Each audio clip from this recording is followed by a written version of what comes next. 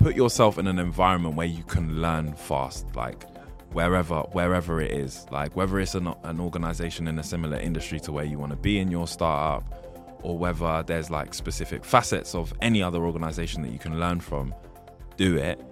And most importantly, again, depending on where you are, be quite open with what you do on the outside, because to me at least, and it might not be the same for other employers, but if I'm seeing that someone has more skills to their armory than just their basic CV and where they went to uni or where they did an apprenticeship or what grades they got at A-level, and I can see that you've created your own experience by starting something up, but you want to take a step back from that, or you want to do it on the side, to me I find that way more impressive than someone who I'm just looking at their grades. Welcome to another episode of Big Risk Energy. On this podcast, we talk to an amazing range of people.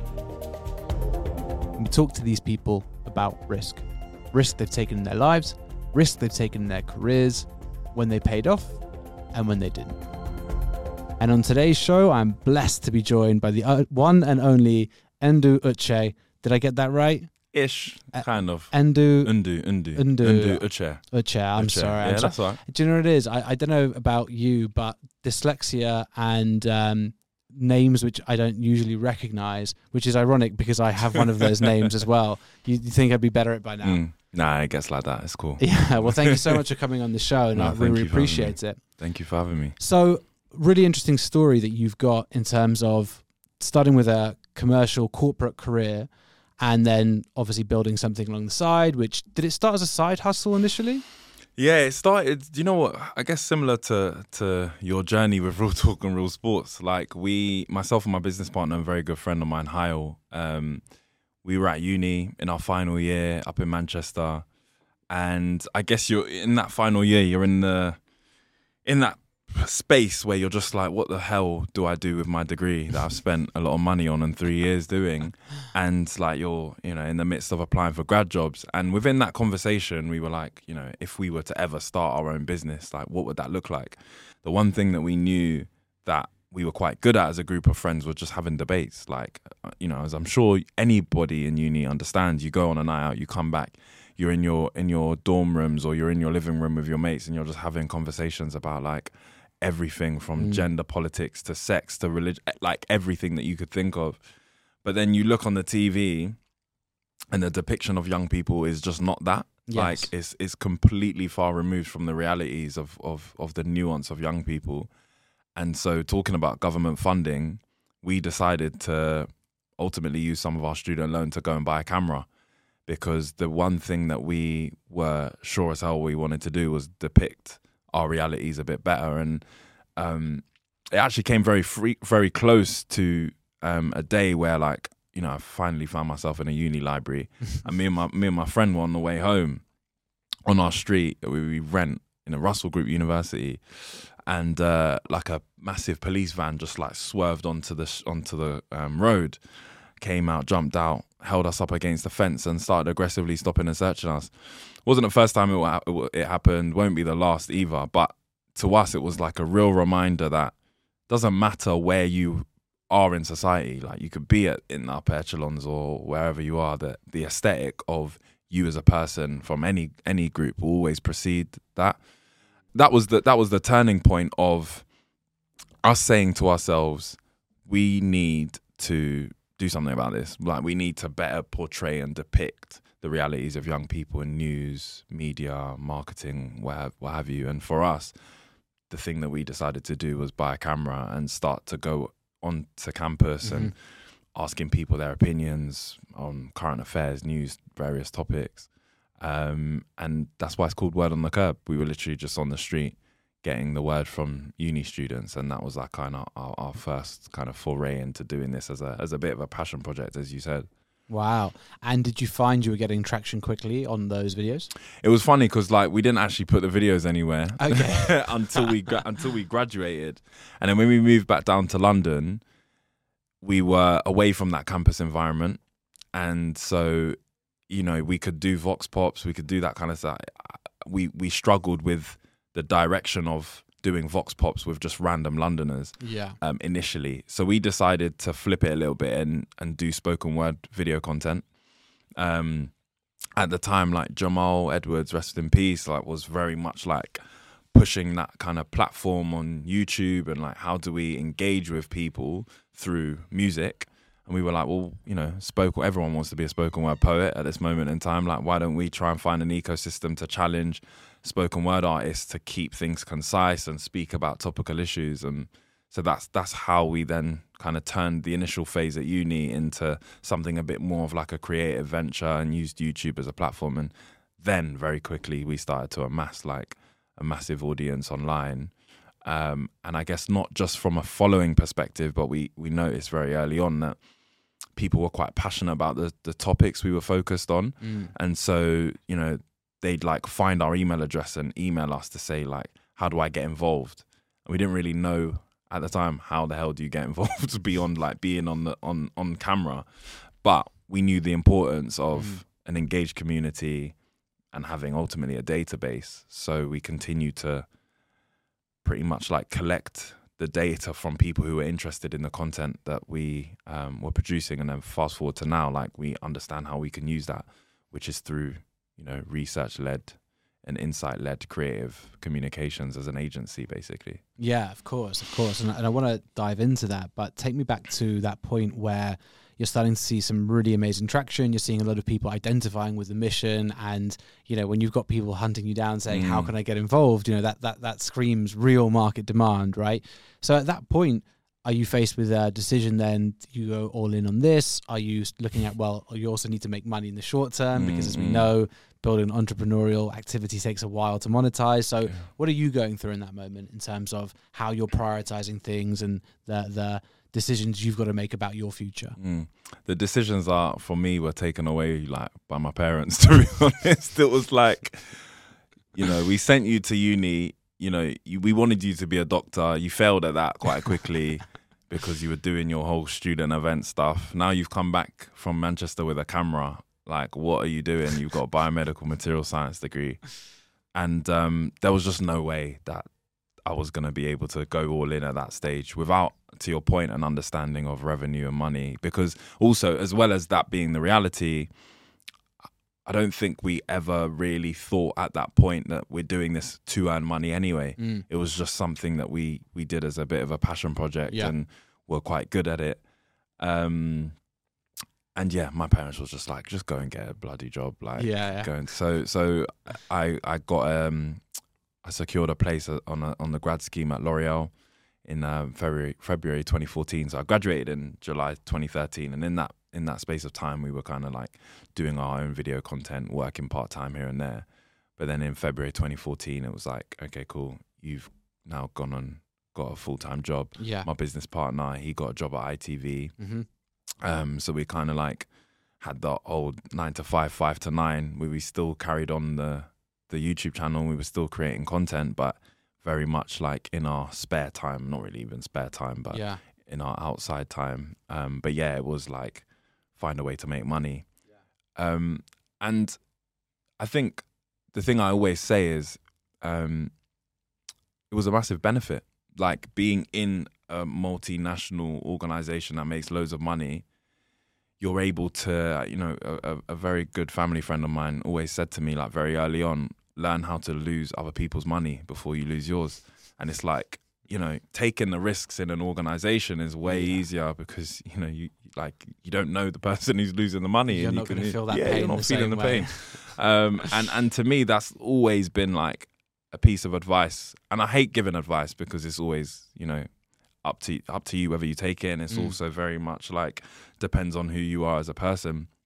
But for me, that piece of advice was very transformational because you can do that, but then also you have an ecosystem where in our case, we realized how terrible some big organizations are at reaching their end consumer and how for them, when they found out what I was doing, at first I kept it hidden and then they found out and it was like, wow, like this is amazing. Like you can help us to do our youth engagement strategy on digital. So then you start to build name for yourself in the lane that you've created in an organization. You know, they call it entrepreneurship. Yeah. And so like I found that very, very helpful. Now, especially, you can always look back, but now to the success of the business is very much in those like understanding how big organizations work, and then you can apply that knowledge very much so in your organization. So at the time, yeah, it was like go and get a job and grow in that job. Super interesting though, because you're right. You know, the list of clients that you've worked with now is so impressive in terms of the businesses that you've been able to monetize. And you know, being in the startup world myself, businesses can take 5 years before they can pull in the names that you've pulled in, and a lot of them don't make it that long because they aren't able to get revenue along the way, whatever it might be. But you're right, getting that insight on both sides of the table and understanding how a multinational will approach a situation, you can only ever get that expertise by being in there yourself. So I can see why that would be such a massive benefit. And so I think you went full time 2017, right? You made the jump then? Yeah. And what were the sort of indicators to you that now's the time to go? Because it's one of the things that I speak to so many people who are doing the side hustle thing, and a lot of people ask for advice. When's the time to jump ship? I would love to get your view. So whilst I said like earlier on that, you know, we didn't have an intention of like understanding revenue, but we understood it very quickly. So I think within a year, our first revenue client was Channel 4, and they came to us and were like, you guys are making content that we want to make on our news platform, engaging the audiences that you guys are engaging. We're struggling to do so. So can you help us in our news platform? So between 2014 and 2016, it was like ad hoc projects with Channel 4, and we did it very consistently. And then we added like The Guardian and then a few like government organizations to the name. Obviously it was a bit more like news and current affairs in the initial phases. So that's kind of probably reflection of the organizations that we worked with at the time. And so when that happened, that's when I guess like my natural entrepreneurial mind was like, hang on a minute, cool, here's the opportunity then. Organizations are struggling to reach with younger audiences, with minority demographics, and we are not. So that's our sell, like at a very base level. And so when that happened in 2014, I was like, all right, well, I've always been that kid, like we spoke about at uni, but then even before that one who'd buy Krispy Kreme donuts by the dozen and sell them individually. Yep. Bit of a loan shark as well. I'd like, don't worry, if you've not got money today, that's cool. You can pay me double tomorrow. So like, what does that look like within what we've created?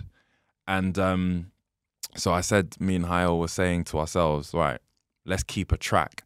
The moment that we make enough money to pay ourselves like the bare minimum to just survive for a year is the moment that we'll go full time. Yeah. And that's what we said. Amazing. And that's a really good benchmark. Yeah. And so we got to that stage. We were both living at home still. So I guess like in some respect, that amount of money wasn't as much as it would need to be if you were renting. Yeah, of course. And so yeah, we got to that point. We got to that number, and then I said, you know, like, let's do it. Like, let's just do it. And I think the thing that I always say, just from experience, is, of course, it's a risk, of course, but it's also a risk to stay in your job. Like, and so I said, there's no way that if this fails, we couldn't go and get another job. Yeah. Having done what we've done already and the experience that we're going to get from trialing something, there's absolutely no way that we won't get a job again.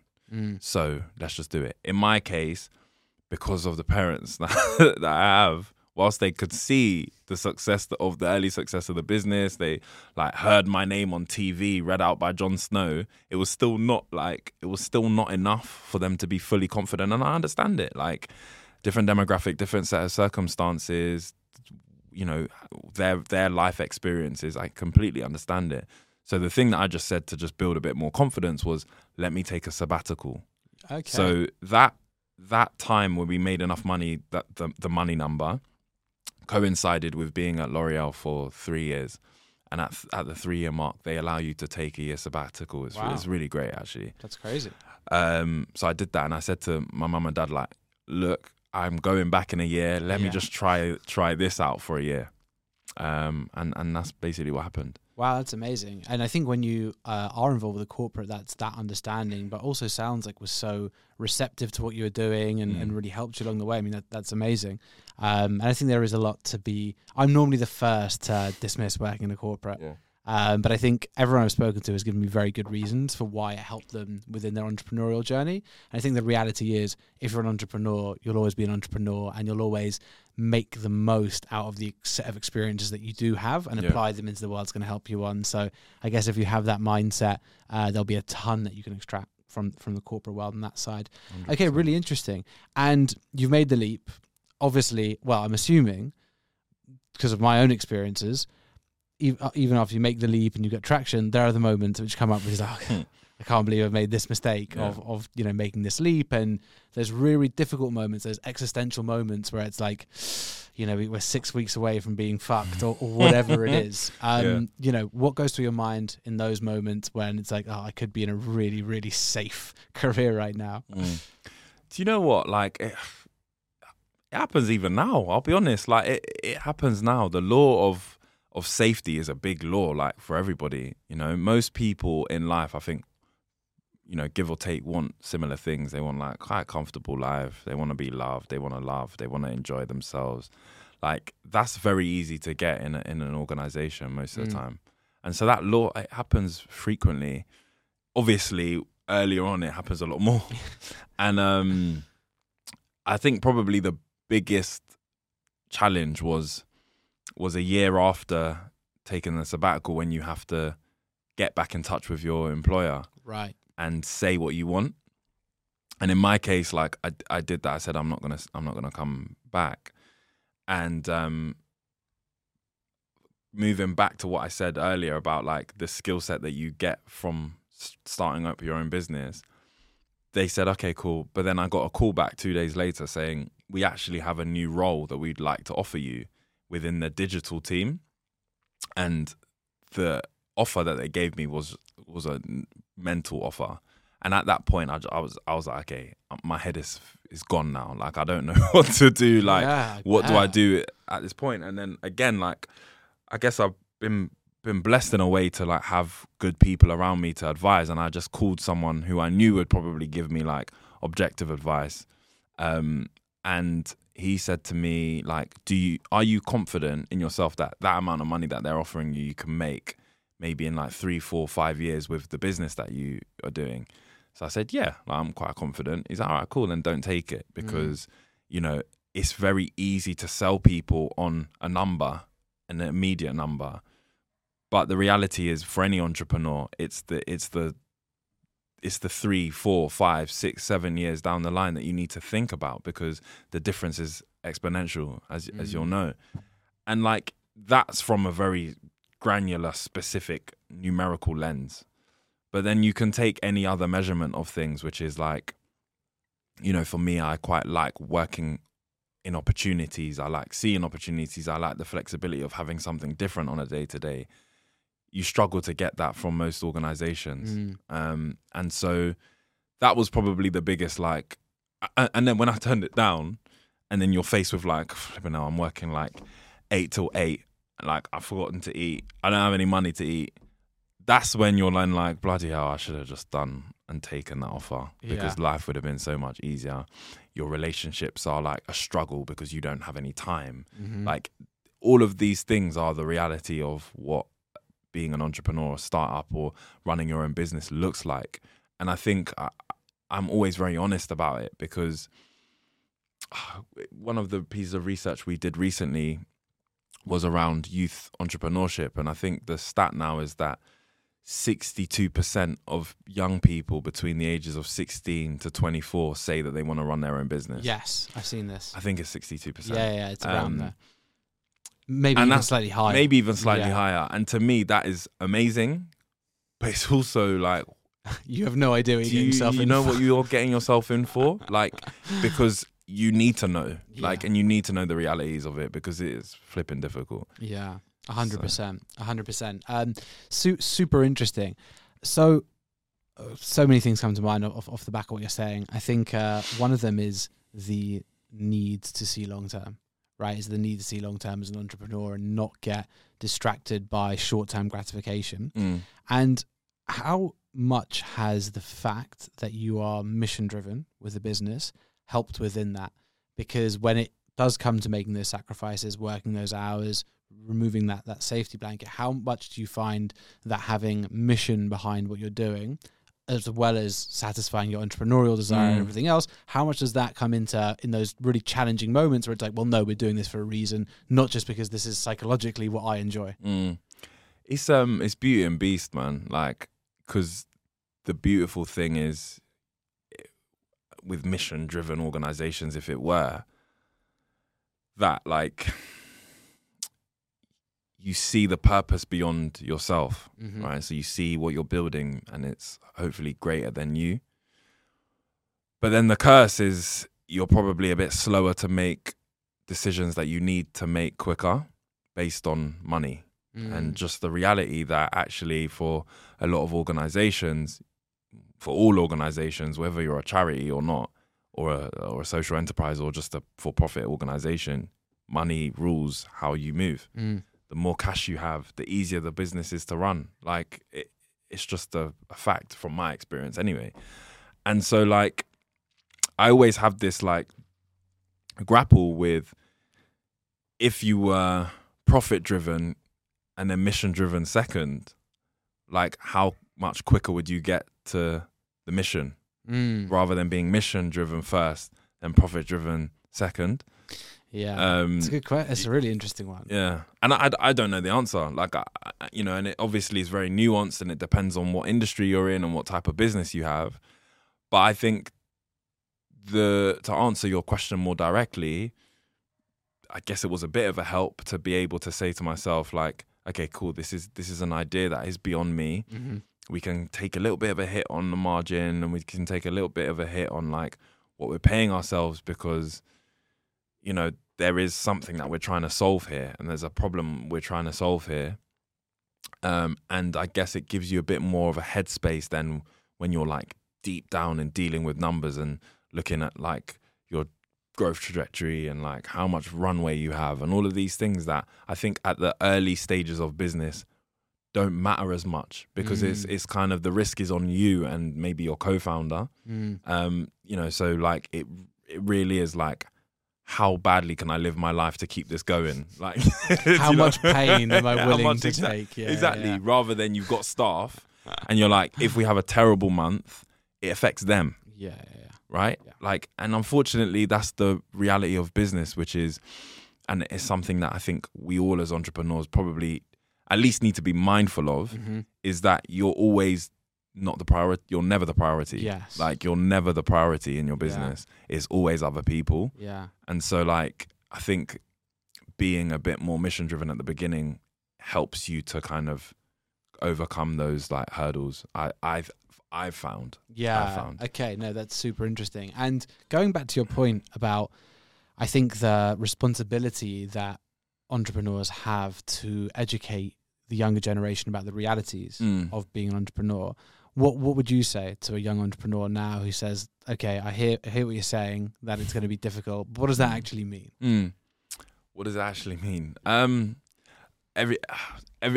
use the word, my wife's gonna laugh, but I use this word a lot. Nuance is important. Nuance is very important, and I can only give my experience, right? Of course. And like, what does it mean? I think it means that it's not. Do you know what? It's not even about working hard. Like, anybody can work hard, and you can work hard in a certain time parameter. It's working long. It's probably working not smart as well, because it's very hard to prioritize things as an entrepreneur. It's very hard to prioritize things when you're starting a business, because you can do everything and nothing at the same time.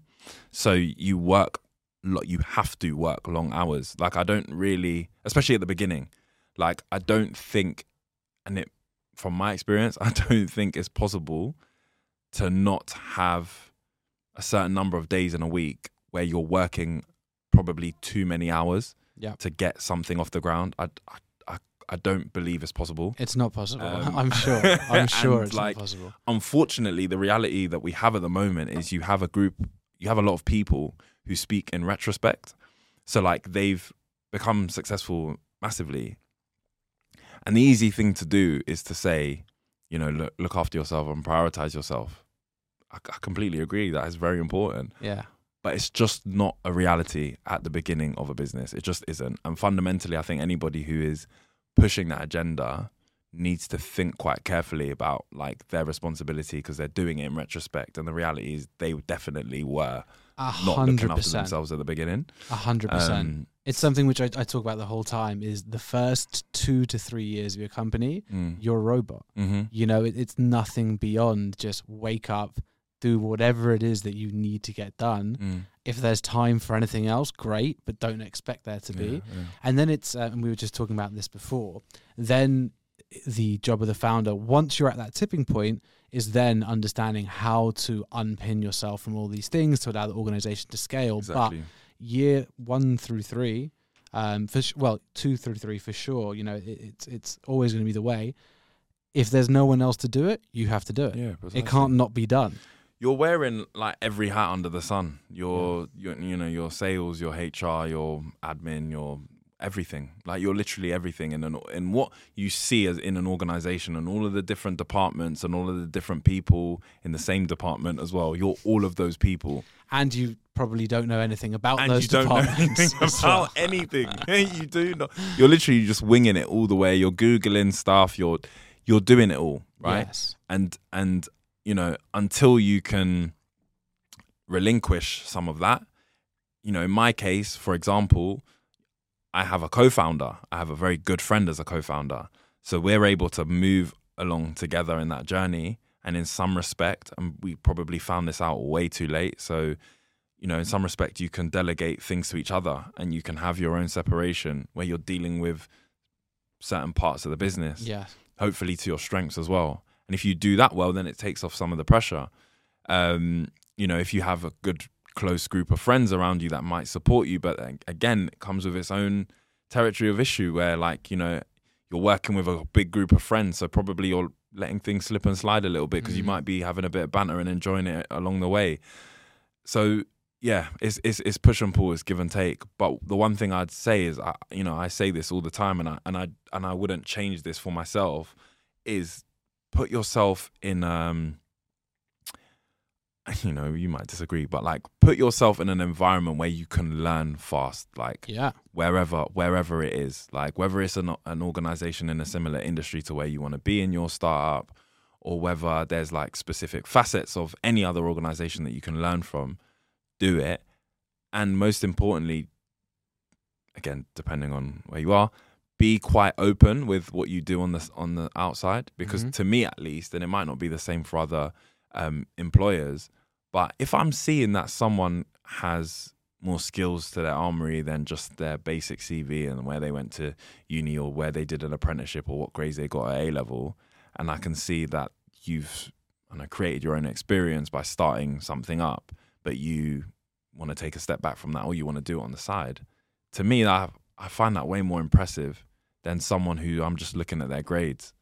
And like, so, without a doubt. So just be open with it. And that's what I would say. I think like trying to find experience where experience already exists or making your own is important, because then you start to learn the mistakes before you start your own thing in earnest. And I think as well, more and more so with the threat of automation, having more strings to your bow, even if you're never intending to go full time on your side project, but having something which makes you look more retainable, more well-rounded to your employer is only going to be a good thing. 100%. I think if you go too narrow over the next 10, 15 years, the risk of being replaced by some technology increases exponentially. Yeah. Having that breadth of experience where you're doing something entrepreneurial or work, you know, helping a friend with their startup, whatever it might be, I think that's the way to really for individuals to really protect themselves and their future earning potential. So couldn't agree with you more on that. Okay, so there's a few questions, not quick fire or anything. We'll go through these like over 15 minutes or whatever, that I'd love to ask you. Quickly though, you see on your point around automation. Yes. Where do you think, because I find this is a conversation fascinating, like, do you think that automation reduces the workforce in 100%. terms of number? Absolutely. Not in terms of, it doesn't reduce the workforce, but it reduces the amount of jobs available to the workforce. And I think within 20 years' time, there'll be lots of new jobs, but the amount of new jobs that come through will be nowhere near the amount of jobs that are lost because of automation. And I think I made this prediction on this podcast about 4 months ago. I said within 12 months, you'll see the first anti-AI protests and demonstrations. And it's already gone with, and it's been one of the most high-profile one you can with the Screen Actors Guild, right? And the fact that they're already now not going to work because of the threat of AI. And this is within, one of the most public industries, let alone industries where automation can happen in a way where people are much less aware of it. But I genuinely believe within 18 months from now, you will have the first anti-AI riots because people can't get work in the way that they used to. And it's... ironically, the best paid jobs, the ones that automation will come in first. So probably the most defensible jobs are the incredibly manual ones. But even then, with the way that robotics are improving, it's an inevitability for me. The question is, how do we respond to it? And I think I really think where some companies are going to be the big winners of AI, and not just the companies bringing through the automation like the ChatGPTs, whatever. It's actually going to be companies which allow users to monetize their data and their attention.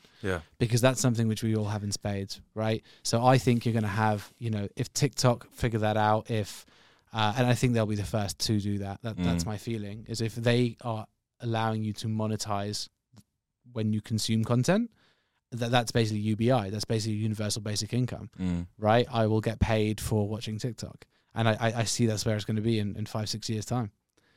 It's really interesting hearing that.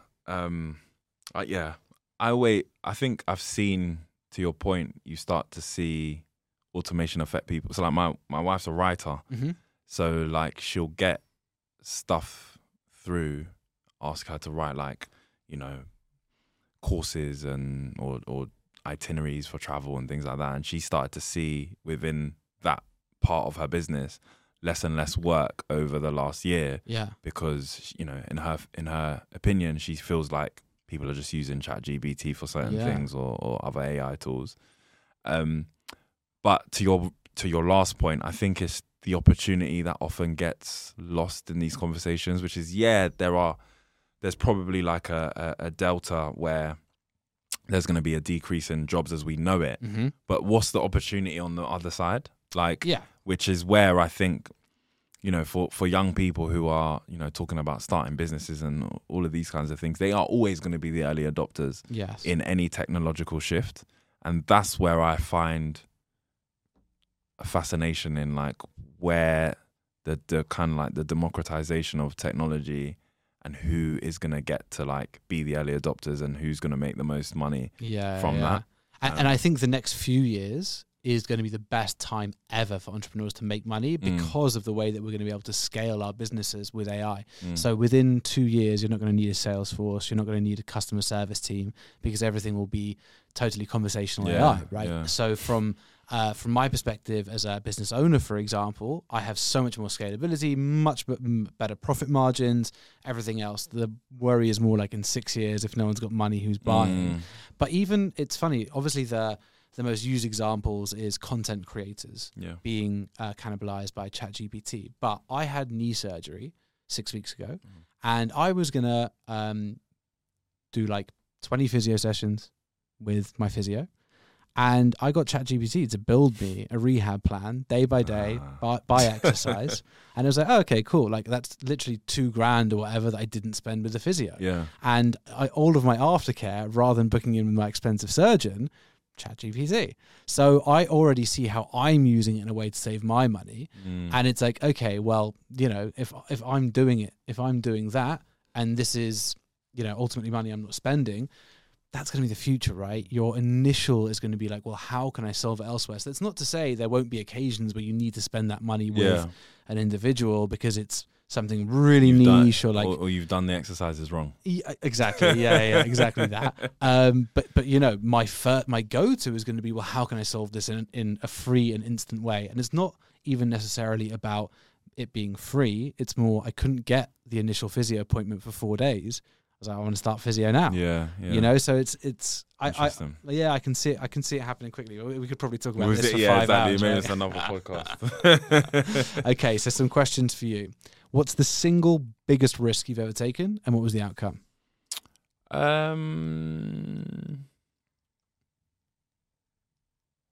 Single biggest risk. I think probably the biggest risk was leaving my job. Because it was comfortable. It was very comfortable. Like, I could wake up at like 8:15 because it was around near my house as well. Wake up at 8:15 and just get to the office by like 9 or 9:02. It was comfortable, and I think like you look back and you're like, wow, the last 6 years have been very uncomfortable. But that's, to me, is where people need to be more in the uncomfortable zone. I think someone, what is it? Someone said to me, if you're coasting, you can only coast downhill. Ooh, I like that. And so to me, I'm like, that you can't coast uphill. So you need to be uncomfortable, like constantly uncomfortable, so that you don't coast. Because there's only one way you're going if you're coasting. And like, you can look at that in so many different ways. But I think like taking risks to coin the name of your podcast, like, it should be every day that people are taking risks, like however big or small they are, to get into that kind of like growth mindset area of life where, you know, you start to remove the things that you just, the known knowns. Like, you know, you're good at something, so normally people just revert to type and keep doing that. But what about the unknowns? Like, what about things that you don't know you're good at, and you're only going to discover them by taking risks? So the outcome of the biggest risk I took probably is, you know, being able to understand those kind of concepts. Because I don't think when you're in a kind of like you're a wheel in a cog, I don't think it's very easy to not have to think outside of that. Yeah. Because it's comfortable. So yeah, like beyond the quote unquote successes of the organization, the freedom and flexibility, the beautiful nature of entrepreneurship, that you can grow a team and you can build a team who have a similar mission to you, and you can pay them, and you can like create ultimately jobs and do something with a very good friend of yours. Like, beyond that, there's also the like life learnings and lessons and places that you get put into, and having the reality that like, yeah, every day is quite uncomfortable, and that's amazing. Love that. That's it. I think that's an amazing response. And a point you made earlier, which I think is a really, really good one, is you felt that because your money number was less, because you didn't have dependents, you didn't have a mortgage at that time, obviously your ability to take that risk was much greater, or you're able to do it at an earlier stage. Yeah. And I think it's such an important lesson that the longer you leave it before taking the risk, the harder it gets, right? 100%. Like, it's that conundrum where like people, I feel like a lot of people will say, you know, like, get to a certain stage where you've got a lot of money and then take the risk. But normally, if you do that, your dependencies grow. So like, whether it's you've got children, or whether it's you've got a mortgage, or you want to move out of your parents, so you want to have rent, or you've got a mortgage, or your like, lifestyles looks different as well. Exactly. Your lifestyle looks different. When you're 23, 24, you can live a bit, you know, bummy. Yeah. Like, you can do you can take those risks more. So yeah, for me it worked out. Like, I didn't have, you know, that much of a dependency. You know, fortunate and blessed enough to have an environment where I can live with my parents back at home, so I don't have to pay rent.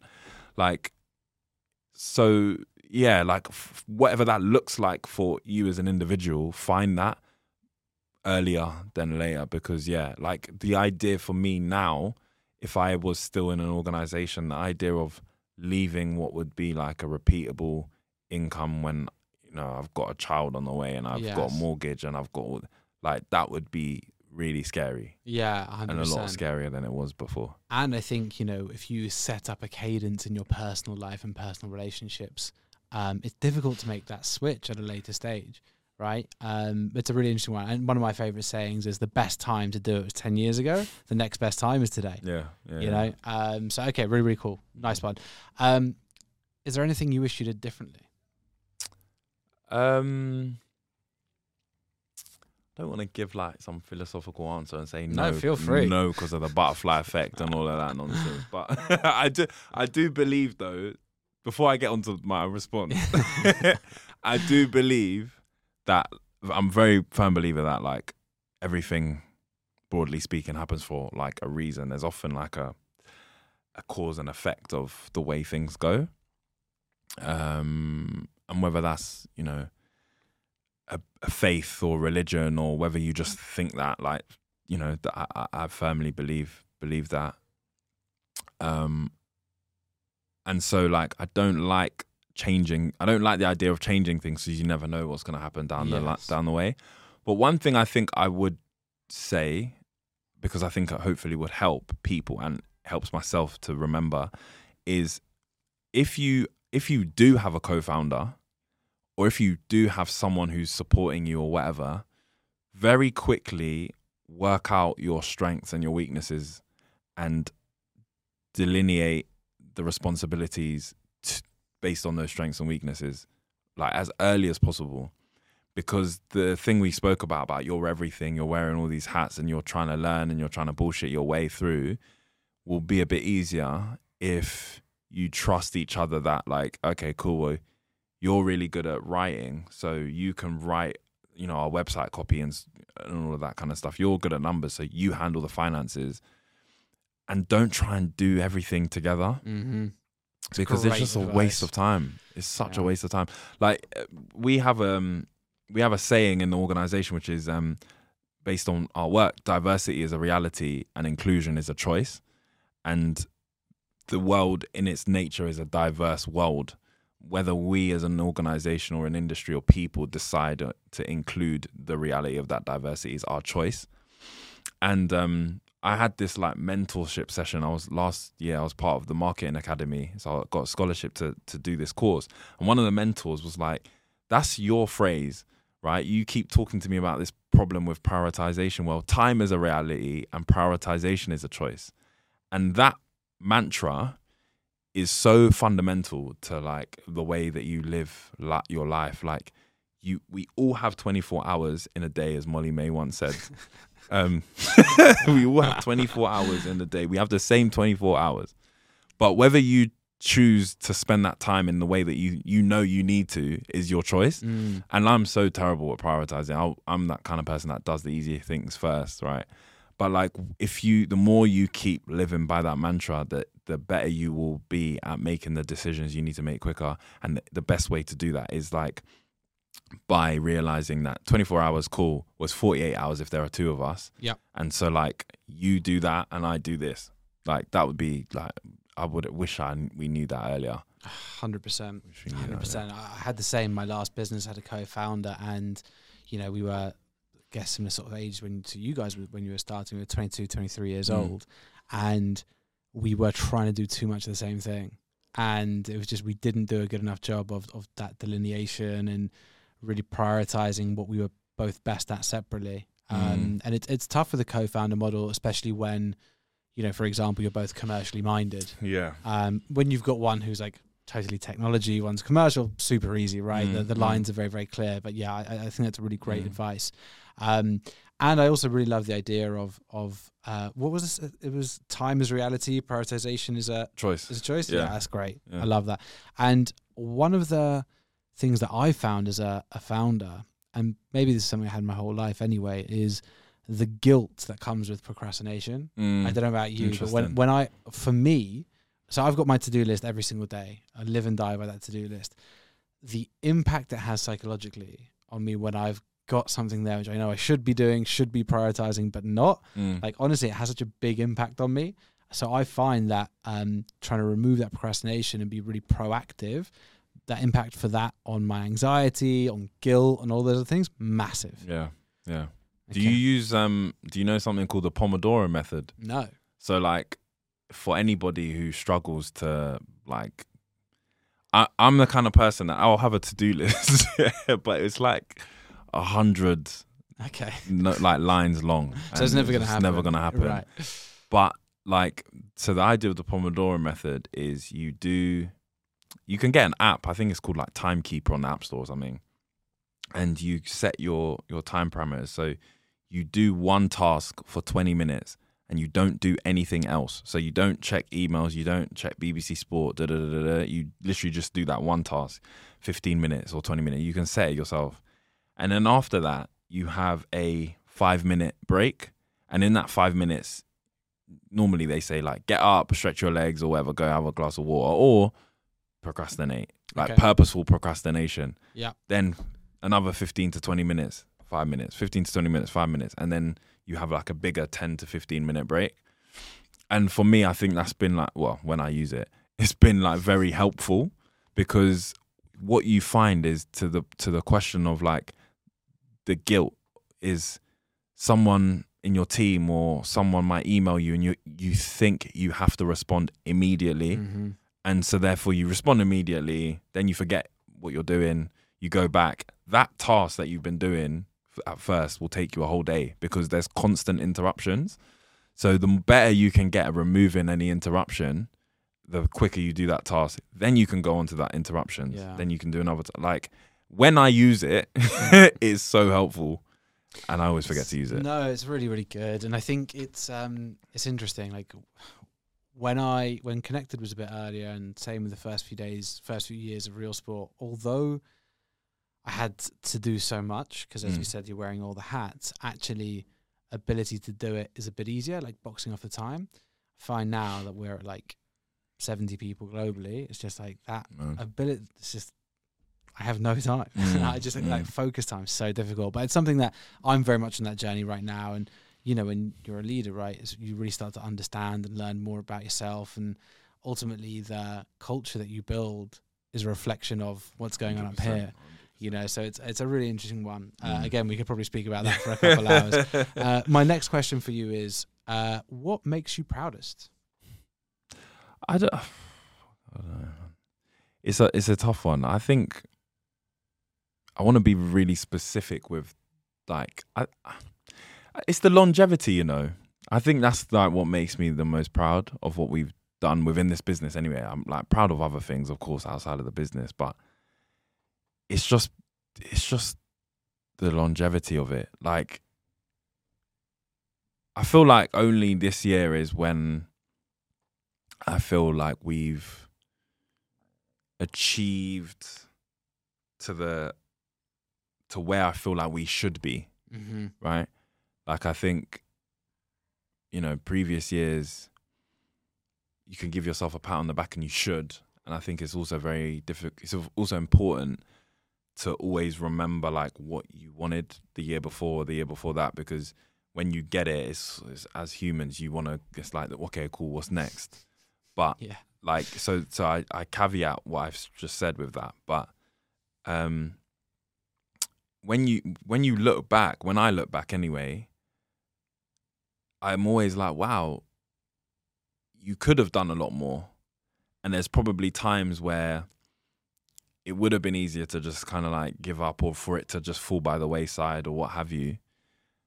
But to have now been doing some form of iteration of the business for 10 years is something that I'm just like, wow, that's a long fucking time. Huge commitment. Like, huge commitment. Yeah.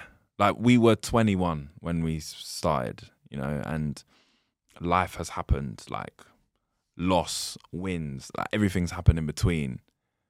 And we're still here. Like, and not only we're still here, but we're in probably like the most prosperous year we've had. And I think that's probably the proudest thing that I can look back on and say, like, you've done, you've had a good innings, and you're still here, and you're still like prime and ready, and like in a growth phase, and still have the hunger and the passion and desire to make something of this. And it's cool because, like most people still to this day probably don't understand like the inner workings of the business. They see the aesthetic and they think they know, and they're like, oh, like how's that thing going? You're like, yeah, it's actually quite good, to be honest. Like, it's quite good. It's going well. And, we've had that for the whole time we've been doing it. And I think like being able to get to this stage without compromising who you are and being still your quote unquote bullshit buzzword authentic self, and like being able to create like jobs and lives for people whilst doing something of value and having fun along the way for 10 years is like, I'm very proud of. Amazing. No, and you should be. It's so easy for when times to get tough, to people to cop out. It's easy, right? And amazing to see that after 10 years, you've still got that growth, as you said. It's the fact that this year has been your best year and you feel like you're on the cusp of so many amazing things. And I think, like you say, keeping motivation for the same project for that length of time is really tough. Really tough. I've never been able to do that. It's difficult. Yeah, never been able to do that. So that's amazing. Okay, my second to last question for you is, what does it take to be successful?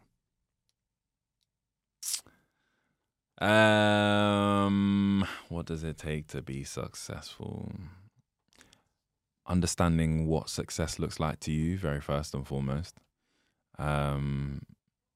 Everybody's got different measurements of what success is, and I think as a society we need to lower the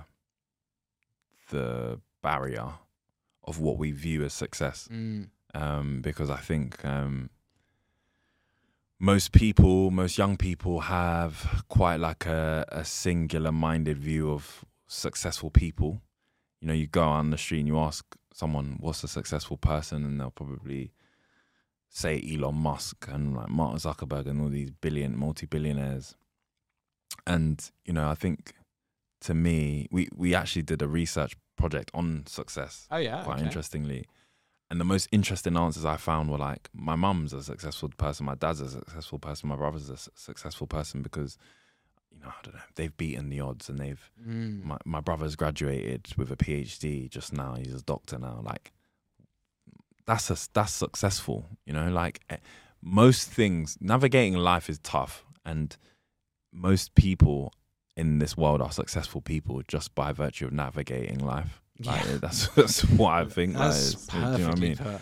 Like, what's the odds of like you being born? Like, do you know what I mean? The most impressive thing any one of us will anyone ever could do is just be here. born. Yeah. Like, that's a success. So I think first and foremost we've got to understand what your definition of success is as a person, and then B, like lower that. And then I think C is to probably just like, is to not change how you get to whatever that definition is. Not change yourself to get to that definition. If you can remain yourself, like be yourself, not compromise that, not have to change you, like, and still get to that definition of success. To me, that's very successful as well. It's a tough one, because for me personally, what success looks like for me personally has actually just changed as I've grown older, and probably will change tomorrow. Yes. But goalposts always move. The goalposts move. But I think the one thing that I've always wanted to be successful is just to be able to provide like a good life for my loved ones, in whatever that looks like. Good health, good wealth, prosperity, but the wealth just to allow them to live life and like have the experiences that they should on this earth. And so like, if I can, and again, it's not my sole duty to do it, but if I can be a provider of allowing that to happen for me and my loved ones, then I feel like I'm successful. Yeah. And that's my definition. And so like, I think it's very important to understand yours, and then be hyper focused on it without changing yourself. Love that. All right, last one for you. Mm-hmm. Your 15-year-old self walks in the room right now. What are you going to tell him? I'll tell him, keep selling those donuts. Like keep at it, because it's gonna help you, and keep being disruptive. Like it's funny because last week we got nominated for this award, and the title's Disruptor of the Year. Okay. And like the other day, I was looking through. My mum and dad have kept like this massive folder of all my like school reports, detentions, parents' evenings, all of that, like letters I wrote to them saying sorry. And like the one word that was like, you know, fairly consistent amongst many others was like disruptive in class, or like, you know, prefers to have a laugh rather than learning, or has great potential, but you know. And so that word, and it's quite similar to my business partner actually, that word disruptor or disruptive has such a different meaning when we were in school to like now, where everything is like, you know, be a disruptor and be challenging and all of these things. So I would just say keep on being you, and like, you know, it will pay dividends. Like, it will pay dividends because, you know, if you conform to something else, maybe you won't take risks. Maybe you won't want to like start a business when you have a bit of comfort. Really like lean into your innate personality, because I think when people do that, that's where they win better and win quicker for themselves. So yeah, I would just say keep doing what you're doing. Just keep being annoying to people. But probably also I would say like really understand networks as well. Like it's very important to like keep in contact with people, and not for any particular reason, but you just don't know where it's going to help down the line. And that's been very important for me personally. Like the ability to get on with people, the ability to have conversations with people of every and any walk of life is vital, I think, for everybody. So yeah, keep putting yourself out of your comfort zone. Actually, that's probably one change I'd say like challenge yourself, like to challenge the status quo of what you think, you know, 15-year-old should look like or be like, or like, you know, what they should like. Change that mentality and just do you. Like keep doing you. Amazing. What do I say? Amazing. Thank you so much. What do you want to plug? What do I want to plug? I feel like I should plug new music, but I'm not a musician. What do I want to plug? New music. What do I? You might not be involved new in music. it. I might not be involved in it. No. What do I want to plug? That's an interesting question. I want to plug where can this. people find you? I'll plug this podcast because I really like it. I like the idea of taking risks and like challenging yourself to do it on a more frequent basis. So I'll plug this podcast. I'll plug Word on the Curb in general as an organization. If you are an organization or an individual that wants to better engage with millennial, minority or Gen Z demographics, then come to us, because no other agency will do it as good. And we do that through insight, and we use the insight to then inform creative strategies. So yeah, give us a shout. Amazing. Thanks so much for coming on. Thank you for having me, man. Thanks for watching the episode. And if you haven't subscribed, please hit subscribe below so that you can support the podcast and we can keep on bringing you amazing new guests. If you want to see the other amazing episodes in this podcast, click into our series section. As ever, if there are any other guests or topics you want us to explore, just let me know in the comments and we'll do our best to bring someone in.